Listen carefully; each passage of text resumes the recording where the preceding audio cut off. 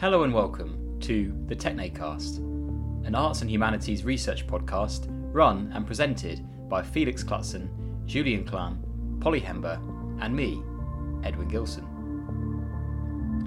This is our third episode on our theme of genre. In the last episode we heard two presentations from Frankie Hallam and myself, both PhD researchers at the University of Surrey, on notions of science fiction and climate fiction. Following that, we thought we'd expand upon those issues further in an in-person conversation held at the University of Surrey. Over the next half an hour, you'll hear a discussion between myself, Frankie and Felix, whose voice you'll hear next, on the ways in which climate change has challenged and complicated ideas of genre. So, over to Felix.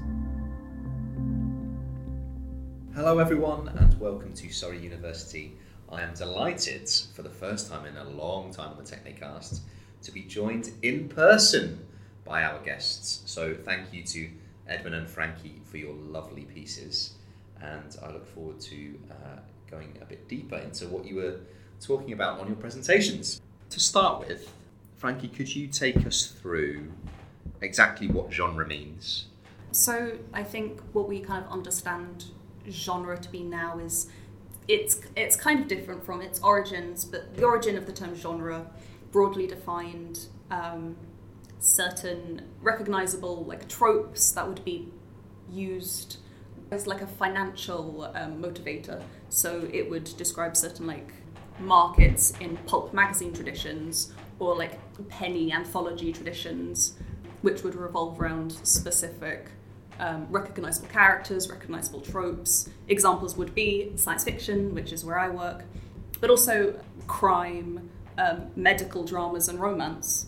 I know a lot of those, when you look back at especially the Victorian era, a lot of those texts were kind of serialized in particular publications, right, where people would search out the sort of titles that they wanted. Yeah, and I think that origin in those kind of serialized small community market pulp origin, I think that's given a lot of genre fiction, a bad reputation. I have a lot of problems with this term, but a lot of writers in the Americas in the 50s called it the ghetto of science fiction, which is a very highly problematic term. Ouch! But it described how if you wrote genre fiction or science fiction, you were essentially deemed not a real artist. It was separated from literary fiction, which has a reputation of being high art, about being depth of character, about being real and serious and political.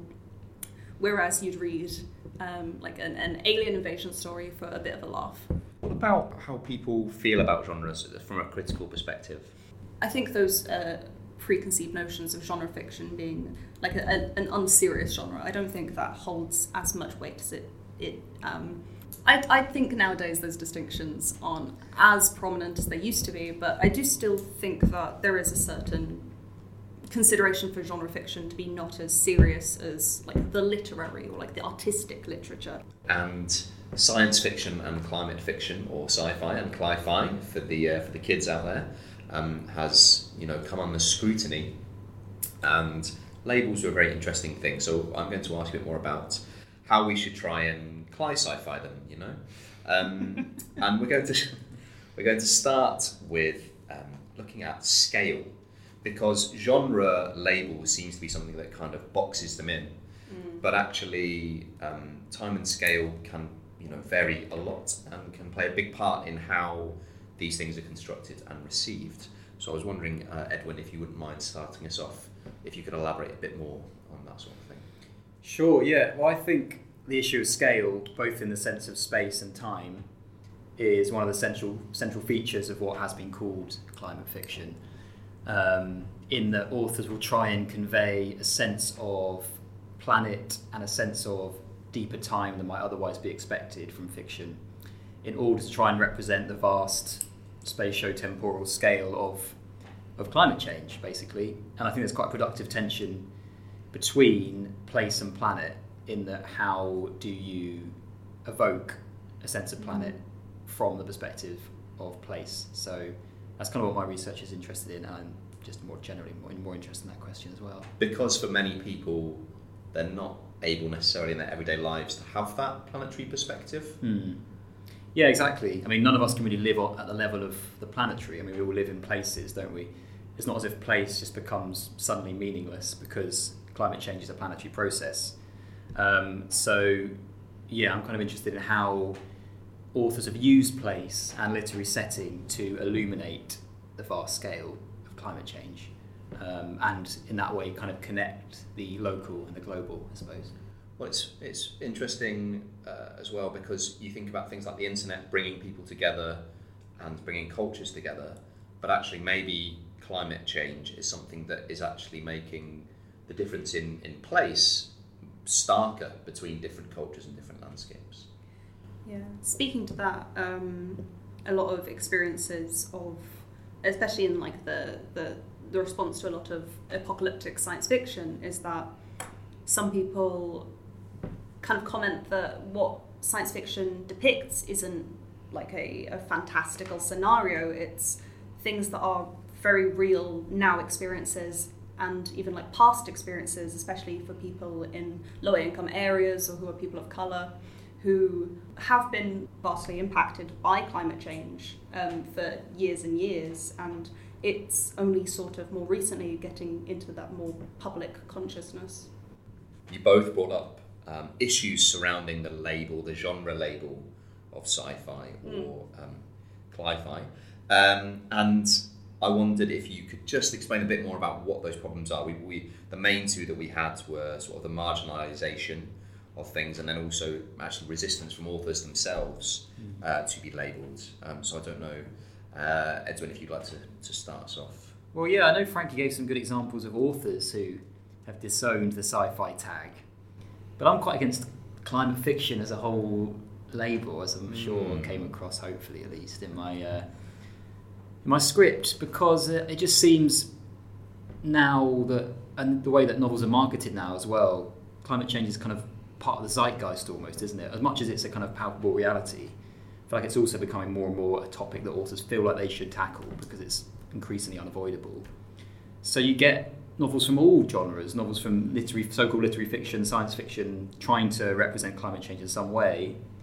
So to just use one kind of genre or even subgenre label to contain all this fiction seems increasingly inappropriate, I suppose. That would be my take on climate fiction. I do think I agree with Edwin's comment, because I'm a huge fan of genre, and I think that when we kind of use these tropes, we're often commenting on them, and that means something quite interesting for literature, but a lot of the time genre is transforming into a marketing term rather than something that describes something like implicit in the text itself.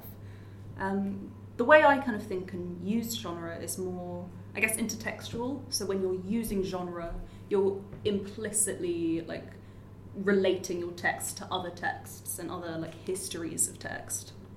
And I think that's quite important. There's a lot of tradition in sci-fi of building on other trends, other like modes of writing, and that kind of more collaborative sphere, I'd say, is something that's not unique to genre, but certainly more common. I'd say that genre fiction tends to have more communities than literary fiction. Like you'd have like big sci-fi conventions, big fantasy conventions. I think some of those things definitely resonate. That reminded me of reading about the reggae and ska scene in the 70s, when lots of artists would cover each other's work, and there was a lot of freedom to do it, and people enjoyed listening to their work being reinterpreted and stuff. And when you look at the history of music in America, for example, so much of it is building on what's come before, and then introducing those styles into your own and creating something new. And that sounds, obviously there are ways that might not function brilliantly, but that sounds like a positive thing to do, especially when we look at how we're going to tackle the oncoming storm. Well, I think it could be. I think it could be positive, but also negative in that you get. I'm thinking about two of the novels I work with: Claire Faye Watkins' Goldflame Citrus and Eden Lupicki's California, both of which have kind of cults in them and cult figures. And that's kind of has been a kind of genre fiction trope, right? And a Californian trope. Yeah. Which is my regional case study. I work on California fiction. So sometimes it feels a little bit hackneyed, like here comes the kind of cult leader again, you know. There's obviously there is an intertextual element to that, isn't there? But also it feels maybe a little bit tired at this point, that kind of trope. You've got to strike the right balance, right? Yeah, definitely. It's quite fun though, but anyway. Well, I think we all like referencing things that we've seen and heard, right? And one of the ways that, like we were saying about communities, one of the ways that we connect is through the culture that we consume and comparing opinions and stuff. And we've seen very recently, as you will know if you listen to our last episode, that, you know, things like fantasy, we've seen the Marvel series, etc. These things, especially if marketed in the right way, are still very, very popular, even if they are, you know, very genre specific. And I wondered on that note, Frankie, if you could help us out a little bit, because I sort of feel like I know, but I don't think I really know about what the difference between fantasy and sci-fi is. Yes, you're not the only one. The simple kind of basic explanation is that fantasy explores things that could not come to pass, and science fiction is grounded in some potential reality. Those are very broad, and I'm not even sure if they're true. A lot of science fiction that I deal with, they do include things like rapid, like hybrid transformations into monsters, big world-ending cataclysms, and like gods and deities in them. I think more and more those terms aren't clear-cut. I think a lot of the time, again, we're saying a lot of the time you use them in like a marketing term, like, oh, if you like, you know, Lord of the Rings, you'll appreciate the same tropes in Game of Thrones. But I'm not sure if they're like useful distinctions. In my thesis, I broadly refer to SF as my kind of like accumulating term of like science fiction, speculative fiction, and the such like. Yeah, I was thinking about the Jedi and whether they were science fiction or fantasy, or indeed realism. I think it's a space opera, really, which are usually quite fantastical. Yeah. Now you were saying about speculative fiction, and you had a very interesting point in your presentation about things that were speculative and are now real. I think there's a lot of those things around when we look at kind of the crazy stuff that's been going down and how we kind of reconcile them. And when it comes to looking at texts, how do we approach that idea? Because that's quite difficult when something seems just kind of out of this world, but actually then become part of real life, you know, even stuff like the moon landing. Yes, so a lot of the work I look at in my thesis involves science fictional responses to colonialism and historical colonialism. And there's a lot of critique about how science fiction historically has sort of replicated those like imperial histories. And for a lot of these, I guess, like counter responses, it's these examples of like an alien spaceship like reaching a new land to like, you know, colonize the natives isn't like some fantastical scenario. It's like a lived long history, especially for people of like global fiction. I look at works from the Caribbean and West Africa, and Naylor Hopkinson, an author of Afrofuturism, talks about what it's like writing from the other side of the spaceship, so being like the people who have that spaceship like land on their shores, essentially. Interesting. Really interesting that, yeah. That's a nice phrase as well, the other side of the spaceship. Well, yeah, I'd say in response to your question about how do you maybe represent what may once have seemed like science fiction and is now reality, I'd say a few of the novels I look at, they start as if they are kind of works of familiar realism, right? So true to life, set in the here and now, familiar settings, or at least settings that we might imagine are true to life. And then it all starts to get a bit weird, basically, I think. Like then they, you know, authors will bring in plot devices of unfamiliar things, like I used the example in the Alexandra Kleeman novel, Something New Under the Sun, of this Water, WAT-R, which is a private company that have moved in amid California's drought. And obviously that's a bit of critique of capitalism and everything. But you wouldn't, for the first maybe like 50, 100 pages of that novel, you'd think, yeah, this is a pretty recognisable work of realism. I know where I am, got my feet, the ground beneath my feet, and then the rug is kind of pulled from beneath you and suddenly you're a bit disorientated, which I think is a really clever way of trying to make that kind of transition from recognisable real life, true to life, to speculative fiction. Yeah. But also, because the parameters of the possible are changing all the time in climate change, these things could happen in the future, may already be underway. And Frankie, it's interesting, I can't remember who said it, but you had a great quote about the definition of science fiction originally containing the idea that these texts would disorient the reader or unsettle them, and that is sort of exactly what you're saying there, Edwin, and I wonder why that's important to this sort of genre fiction. So the quote was by critic Darko Suvin, and he talks about science fiction as a mode of cognitive estrangement, and what he kind of does is take that idea of cognition from its like kind of literal more interpretation of just like our understanding. So rather than science fiction being a fiction of science, it's a fiction of our cognitive experience of interfacing with the world and how we can shift that interface and how we can experience something that is different from our world. He calls that difference the novum. So the novum of some dystopic science fictions is the time. So you're displaced out of your present day and you're in a near future or a far future or the past. And that's kind of the point of science fictional thought, according to Suvin. That also strikes me as very interesting when you look at some of the political stuff, like 1984, for example. Yeah. That really plays into that because, we have an emotional reaction to literature.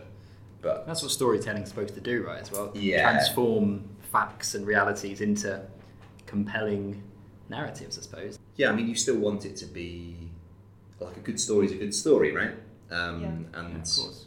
That should theoretically be the crux of it, whether you're speaking allegorically or you're trying to make a point or you're just Well, this is I think we've spoken before, me and Frankie, about didacticism, and some criticisms of novels that I look at have been that they are quite didactic and can be a bit unsubtle in their communication of these realities and facts. There might literally be scientist characters who will explain things, exactly, in a fairly, what could be construed as a fairly heavy-handed way.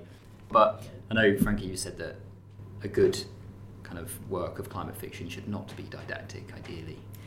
Yeah, I think what I love about the climate fiction that I kind of approach in my work is that it's not instructional, it's not trying to tell someone how to, react or respond to the climate crisis, because a lot of my work is about the imaginary, and one of the first kind of steps in a lot of these texts is about if you can change the imagination and if you can change how you think and create and respond to climate change, that's the thing you need to do before you can actually make any practical changes. If in your mind climate change is imagined as this far off future or this big untenable concept that you as a local human can't really experience, then you are going to have more of a trouble of taking those then practical further steps. It's more about responding in, I guess, more creative, more imaginary, more weird, speculative ways to get you out of that current mode of thinking and, think science fictionally or climate fictionally. And so if I was to ask you how you would like authors to approach writing about the future, you made a really interesting point about writing about the future and the present at the same time almost. How would you like authors to approach it from your personal perspective? Personal perspective. Well, all the texts that I really enjoy researching are very clear about how the past isn't bounded to the past. So a lot of the texts I look at, even though they're set in the future, they're just as much about the past. They're about like the Middle Passage, they're about colonialism, and they're very much involved with how those events cannot be meaningfully separated from our present day, and they cannot therefore be meaningfully separated from our environmental dystopias, because one thing is not different from the other. They are co-creating, as it were. Yeah, I completely agree with that. And I think just picking up on that, a sense of scale, again, is essential, I would say, both in a spatial sense and a temporal sense, because we know that, you know, Generation Z have basically grown up with the spectre of climate change hanging over them, haven't they? It'd be disingenuous not to acknowledge that, not just Generation Z, but obviously they're the newest generation that have. So I feel like it's disingenuous for a work of fiction not to at least acknowledge those anxieties and cast a bit further into the future to wonder what the world might look like when they are, 50, 60. And also in a kind of geographical sense, because climate change is a planetary process, again, there has to be some acknowledgement of how certain societies, certain regions, certain nations perpetuate climate injustice by using way more than their fair share of greenhouse gas emissions, for example. This is the whole thing about how climate change has challenged notions of realism a bit, in the sense that realism has often been quite time-bound and the settings have often been quite domesticated, right? But if we have this planetary reality unfolding before us, there has to be some sense of something beyond the immediate, beyond the domestic, I'd say, which is already being done a lot in climate fiction, I would say, but that's how I think it should be approached, for sure. To speak to that as well, I think that kind of more planetary perspective is important for climate justice. So, for example, a lot of people will kind of consider, well, this climatological disaster isn't happening in my backyard. A lot of wealthier nations will offshore their oil extractive processes, their pollution dumping, their sewage waste dumping into other regions, into the global south. So these kind of planetary perspectives are important for taking that holistically. Just because we're dumping pollution in offshore, it doesn't mean it's not happening to our planet.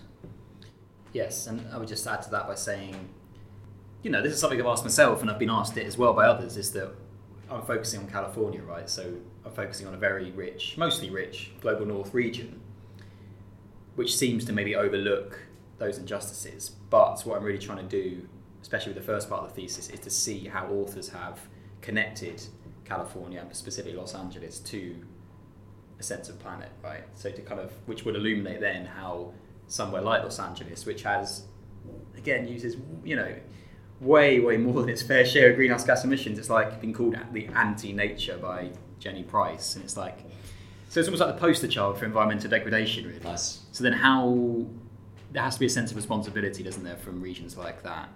Even though, within LA itself, there's massive economic inequalities, obviously. But there has to be a sense of how regions and nations, as in the USA, have perpetuated and have been responsible for those injustices. And I think fiction can help with that by connecting place and planet, basically.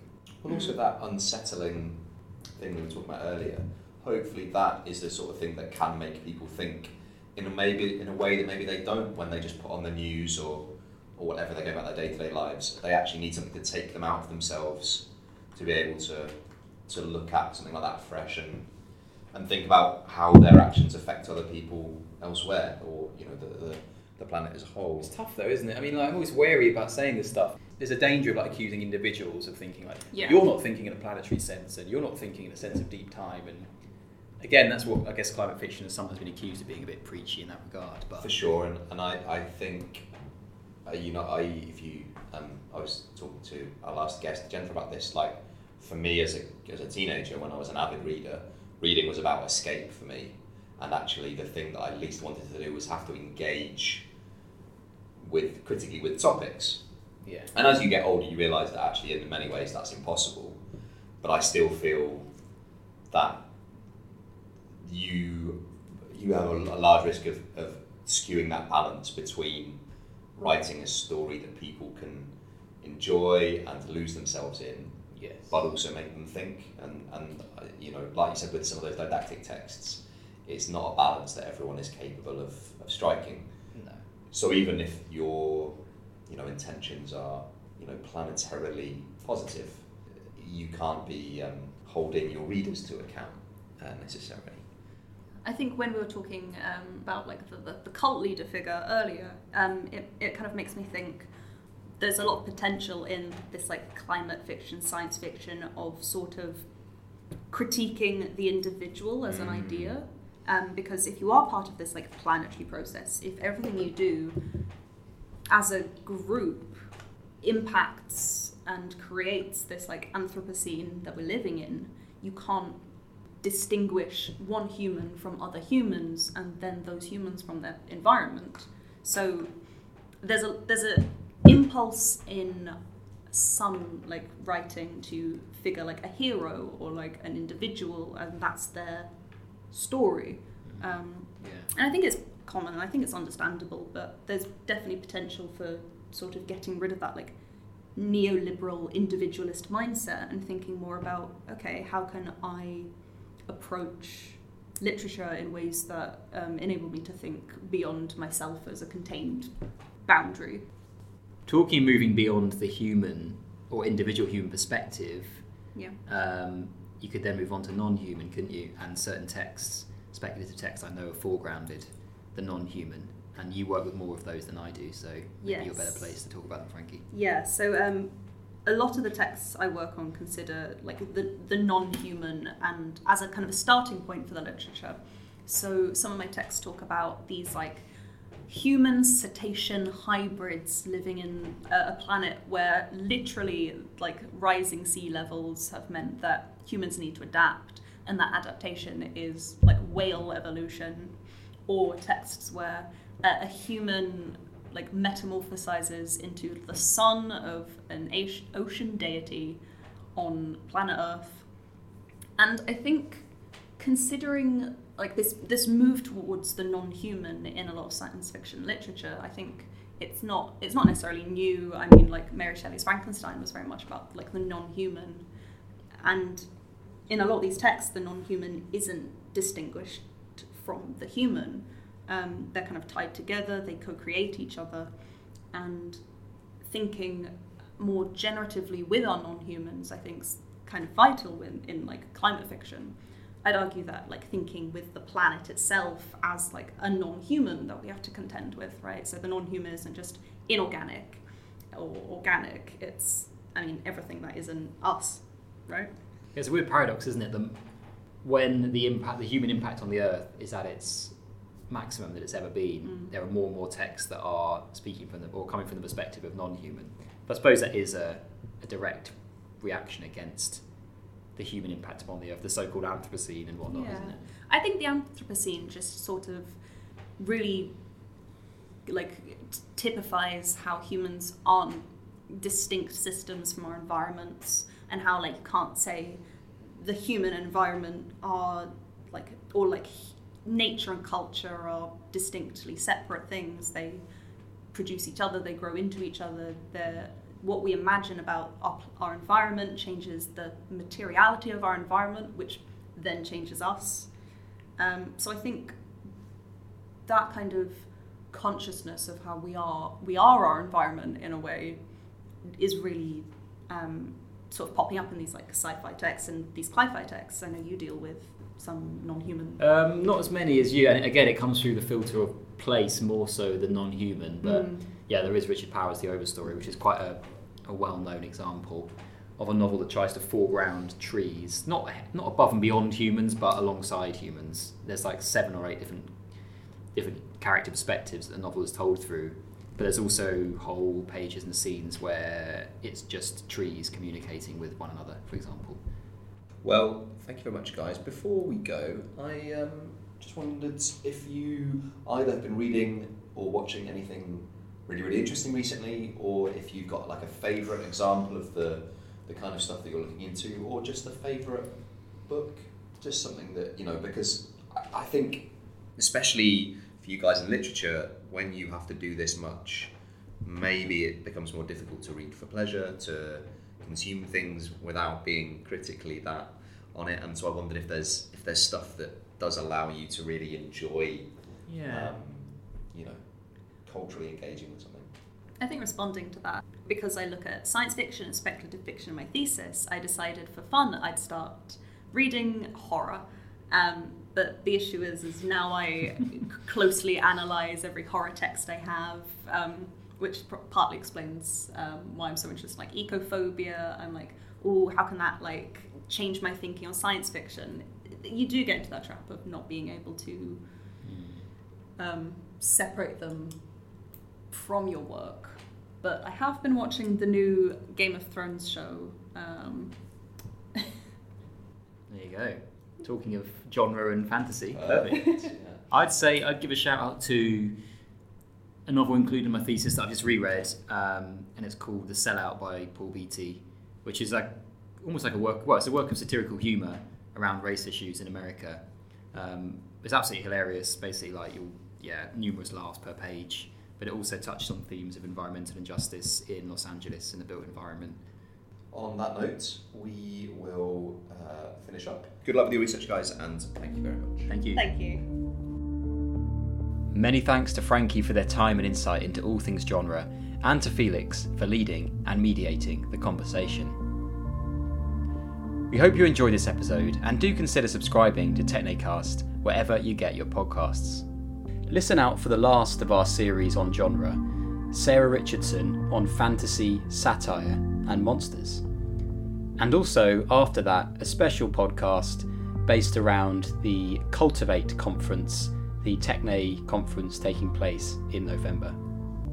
And if you'd like to share your research on a Technocast episode, do please get in touch at technocaster@gmail.com, and I'll be back soon with more episodes. Until then, goodbye.